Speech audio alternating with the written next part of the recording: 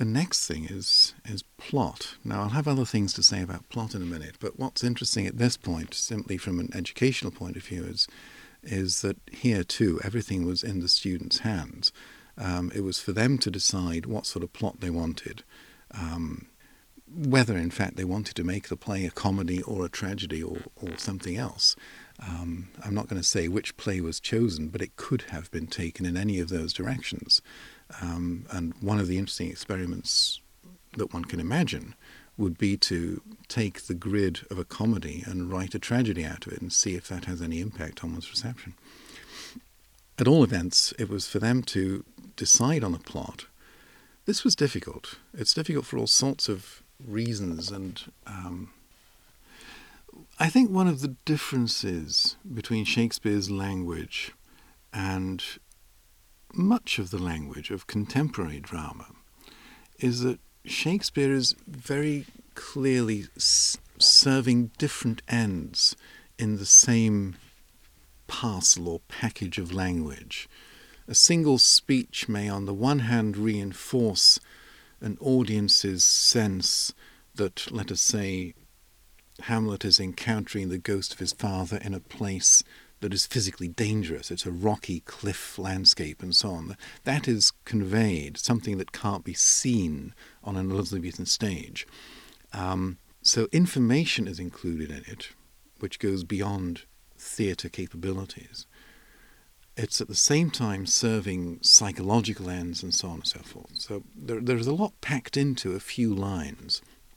The purpose of language in a great deal of contemporary theatre is in many ways much more functional.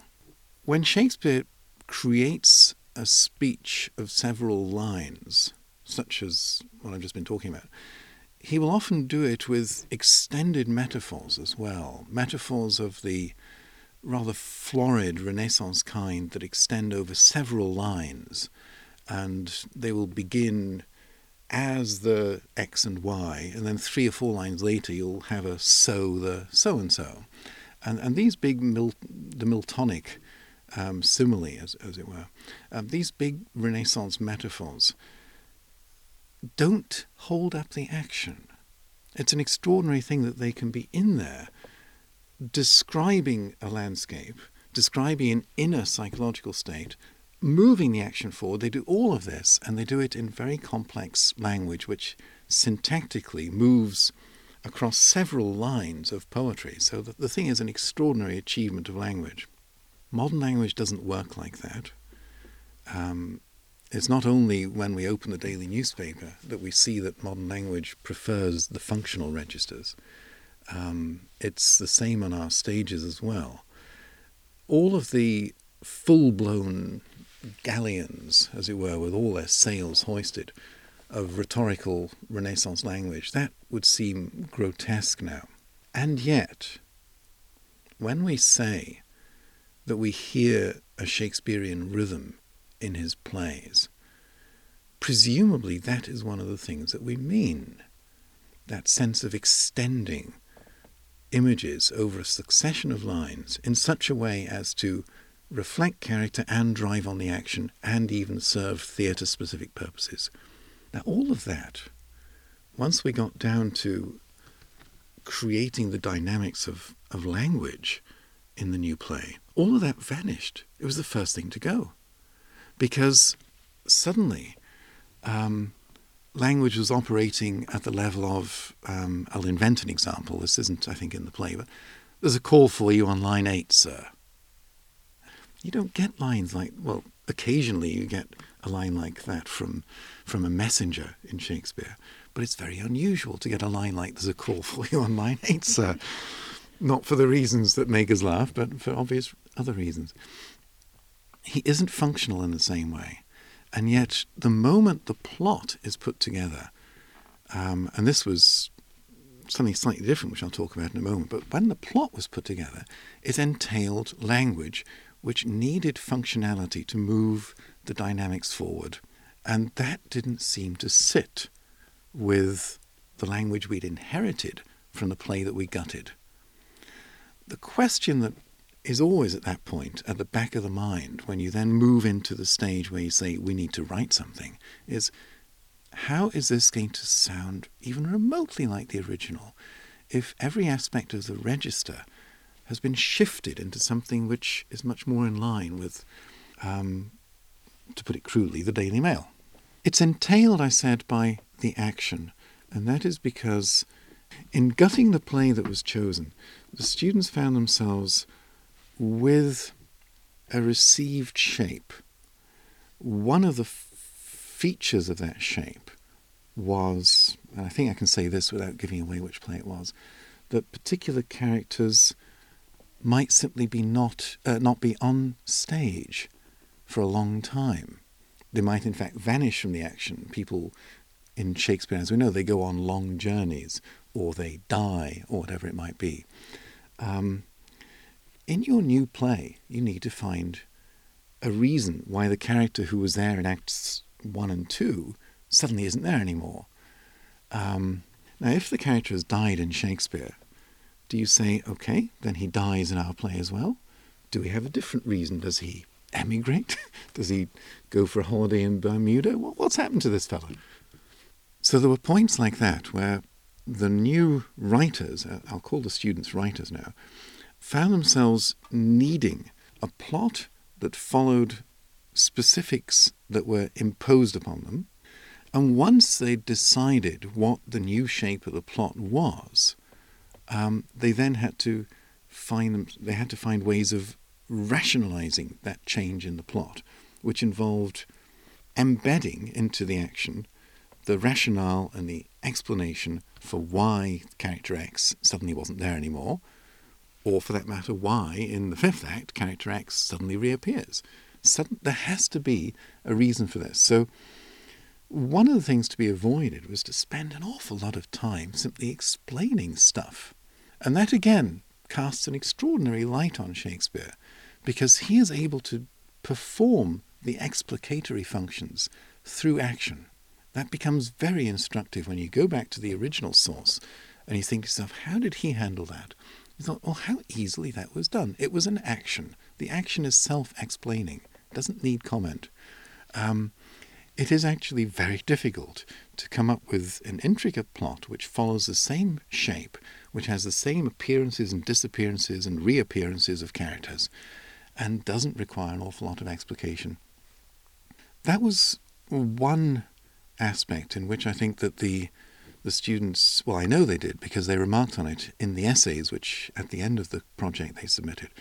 They found that their experience of plotting and writing was very heavily dictated by the shape of plot and character structure and so on that they'd inherited. The students, when they were writing, they'd chosen to set their own plot in the 1930s, the early 30s. Now that, once again, introduces a complication because it's not the idiom of 2008. So they'd chosen a historical period which wasn't the same as the period out of which the play came. So in the writing process, they found themselves involved in a lot of negotiation with language, trying on the one hand to imagine the kind of language that people would have couched their statements in the 1930s. On the other hand, to get away from the rather overblown rhetoric of the Renaissance, and also to be on the guard for phrases and words in their own language which would not yet have been in the language in the 1930s. So, what do I know? Nerd, for example. I mean, you can't use that word in a 1930s play. So they found, I think that the compulsions they were under were not so much that they found themselves moving towards florid, massively constructed metaphors. There was very little of that. And in fact, the outcome in what's been written so far, which is a good half of the play, is in fact very colloquial, very good, robust spoken English, fitted to the metre quite extraordinarily. One of the things that became plain to all of us as we went along, and this is something which was implicit from the beginning and so obvious that I hadn't in my stupidity thought of it, was that of course Shakespeare, when he was writing, was doing it with a blank piece of paper. So if he wanted to say to himself, no, I'll start this line with a trochee because I want to say, damn it, or whatever the line says at the beginning of the line, then I can do it because there's nothing on the page. I'm inventing it from zero. That's not the case here. Everything has to be followed. So all of the freedom of original creation, everything that in fact in that sense makes it technically fun, let us say, well, not all of it perhaps, but a lot of it has been stripped out.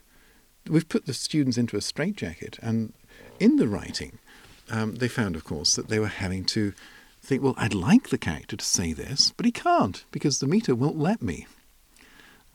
And having realised just how very, very difficult that was, I have to say it's quite extraordinary that they've produced such believable, such credible spoken English in the process. It doesn't sound like someone with the rhetoric of the Renaissance in their ear. I mean, it sounds like someone writing in a 20th century idiom. In the process of writing, the students immersed themselves in language of the 1930s. Now, I'm not going to name particular sources that they went back to because that might already suggest the kind of direction that the plot took, and I'd like that to remain a surprise. But they went to one or two rather extraordinary sources and worked a lot on the kinds of register that would have been expected of the 30s. Now, I don't know if they'd have found the whole process easier if they'd been setting it in their own year, in the here and now. I think that some of the characters, again, I think I can say this without giving anything away, there is a character in the new play, I can give you the title of it, it's called The Right Woman. There's a character in The Right Woman who's a journalist, and there are moments when the journalist is sitting at a typewriter bashing out copy, and the voiceover that we get is presumably what he's typing in at that moment. There are other bits where he's standing at a microphone and doing an interview or a broadcast, whatever. So there are various functions for this journalist. Now, the idiom of journalism itself would have been different in the 1930s from what it is now. The registers, let's say, of respect towards important people, the degree of respect, the ways they're addressed, all of these things are different. The ways of addressing the audience, if you're doing a radio broadcast, all of these things are different. And in a sense, of course, it would be easier to write it in the here and now, because you then don't have to do any thinking about what is different and what I have to put differently in order to make it credible as an act of the 1930s. So I suppose in that respect, yes, they may have added an extra complication to their heap by putting it in the 1930s, but it was already such a horribly, horribly difficult task that I don't think that daunted them too much.